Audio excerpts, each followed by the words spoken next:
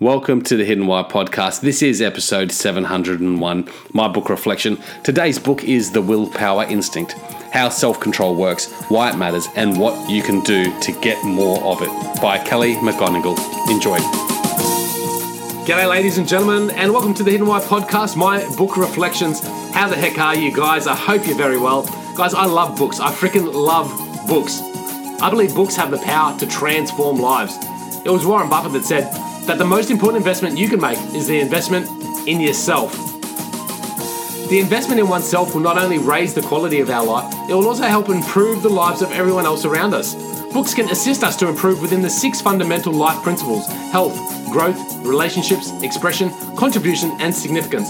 And when we massage these elements continually in our lives, we'll move into heightened levels of liberty, fulfillment, and happiness.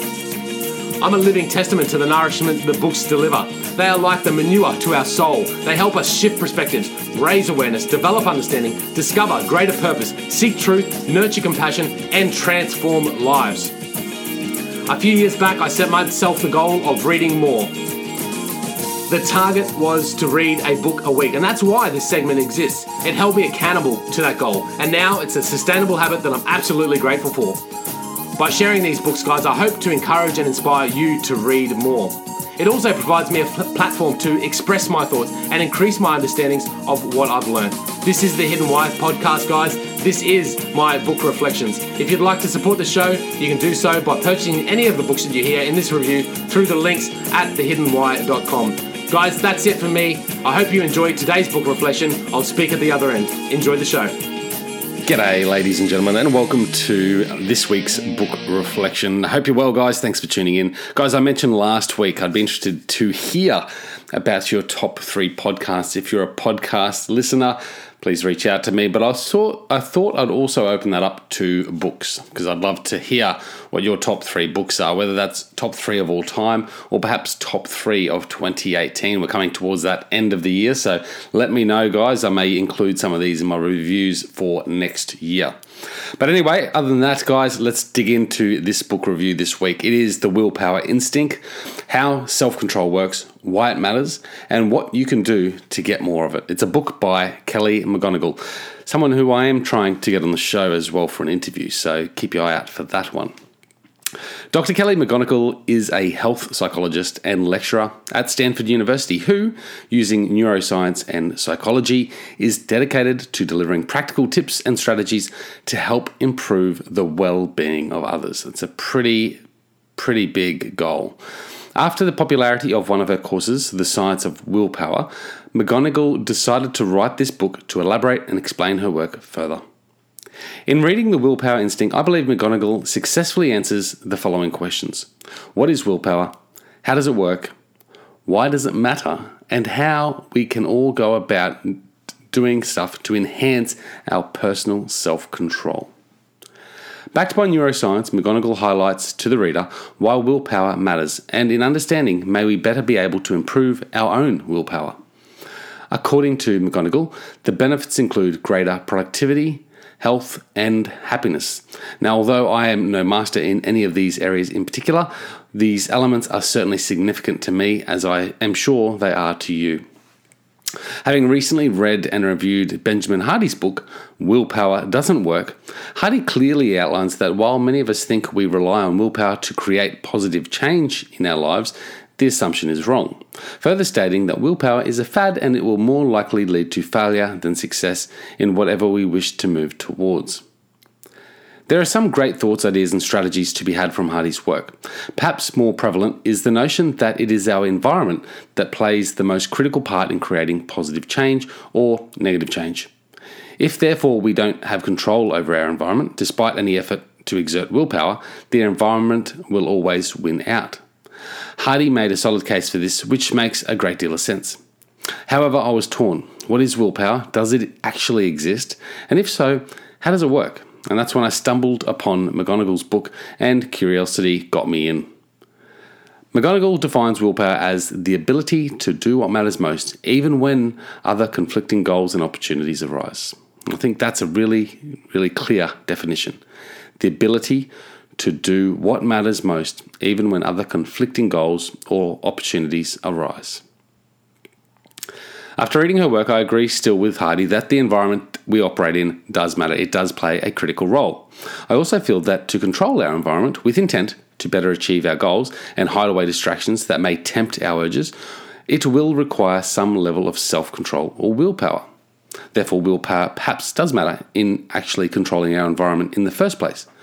Furthermore, there will be times in which we have no control over our environment.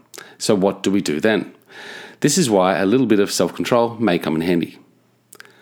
McGonigal starts her work off with the biology of the human brain and how the older, more primal part of our brain, the animal brain, and the newer modern part of the brain, responsible for willpower, coexist, sometimes collaboratively, yet more often in conflict.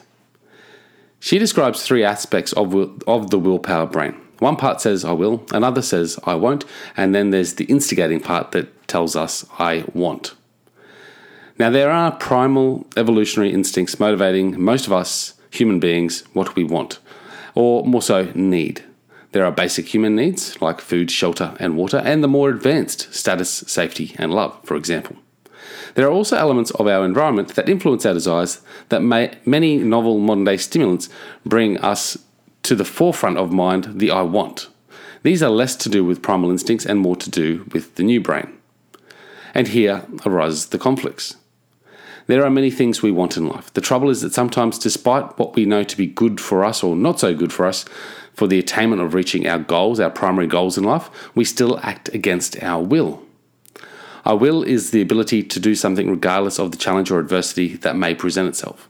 I won't is the ability not to do something despite the biological, psychological urges that are telling us that we should do something.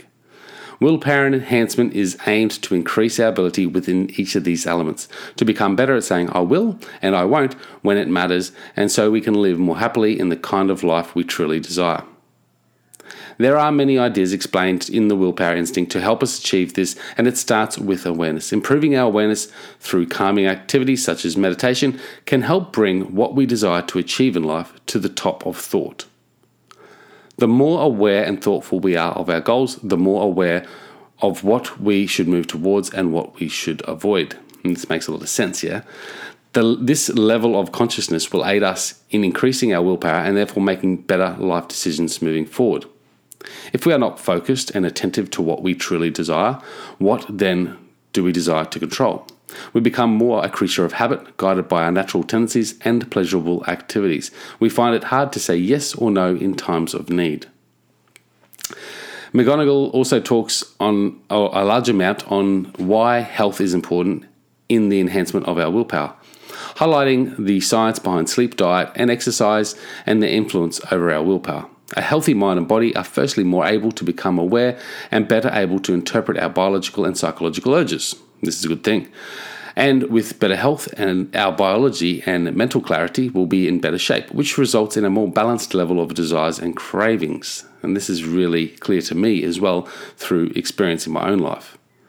McGonigal also points out how and why progress, achievement, and rewards affect our willpower. For example, in progress, or when we achieve something that we really wanted to achieve, we can often take our foot off the pedal and go a little easier on ourselves, and I can attest to this. In these moments, we lower our guard and as a consequence, let ourselves do things or not do things we otherwise wouldn't. Again, awareness plays an important role here.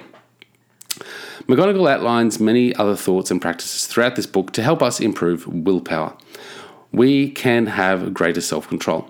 I've experienced over the last several years it myself. At times, there have been times where I've felt hopeless, like a failure, and there have been times where I'm kicking myself after I continually do stuff I truly don't want to do. Yes, I have noticed a better level of self-control in my life, although I'm far from perfect, and I really have to thank my level of self-control to my increased level of self-awareness. So I think that's a really good place to start. This is a well-rounded book providing life-changing perspectives and tools to help you achieve goals that matter in your life. Guys, I hope you've enjoyed this week's book reflection. Again, let me know your top three podcasts, top three books. Reach me at thehiddenwhy.com through email or the comments section or even Facebook Messenger. Until next time, peace, passion, and purpose. See you soon. There you have it, guys. That is this week's book reflection segment. I hope you enjoyed it. Hope you enjoyed my review of the book or podcast, depending on which episode you're listening to. And if anything had some inspiration, to go out there and check it out, pick up a copy of the book or have a listen to the particular podcast if you haven't already. Guys, you can support the show by using the links at thehiddenwhy.com to purchase any of the books that I do review here. So if you use those links, you can purchase all your Amazon goods, and that does support the show. I've also got a deal with Audible. I love books, and one of the ways I get to read more books is by listening to them. And Audible has hundreds and thousands of titles there that you can choose from. So at the moment, I've got a deal with Audible. You get 2 free books when you sign up for a 30-day free trial. Fantastic deal, so check that out as well. Other than that, guys, if you do love what I'm putting down here, you can support the show in a number of other different ways. Number one is by leaving us a review on iTunes. That'd be fantastic. It's a 1 to 5 star review and a brief comment. You can also share any of the episodes you love using the social media links there as well. So share the love, share the passion, share the joy. And other than that, guys, just connect with me. Connect with me at thehiddenwhy.com. Make sure you subscribe to the podcast, and my email listed there as well.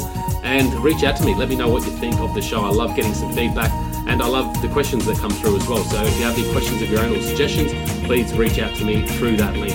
Other than that, guys, you know what to do. You need to go out there and breathe more passion into every single moment. Do everything with greater purpose, and in doing so, you will discover your hidden why. This is The Hidden Why. My name is Lee Munlitzy, and until next time, see you later.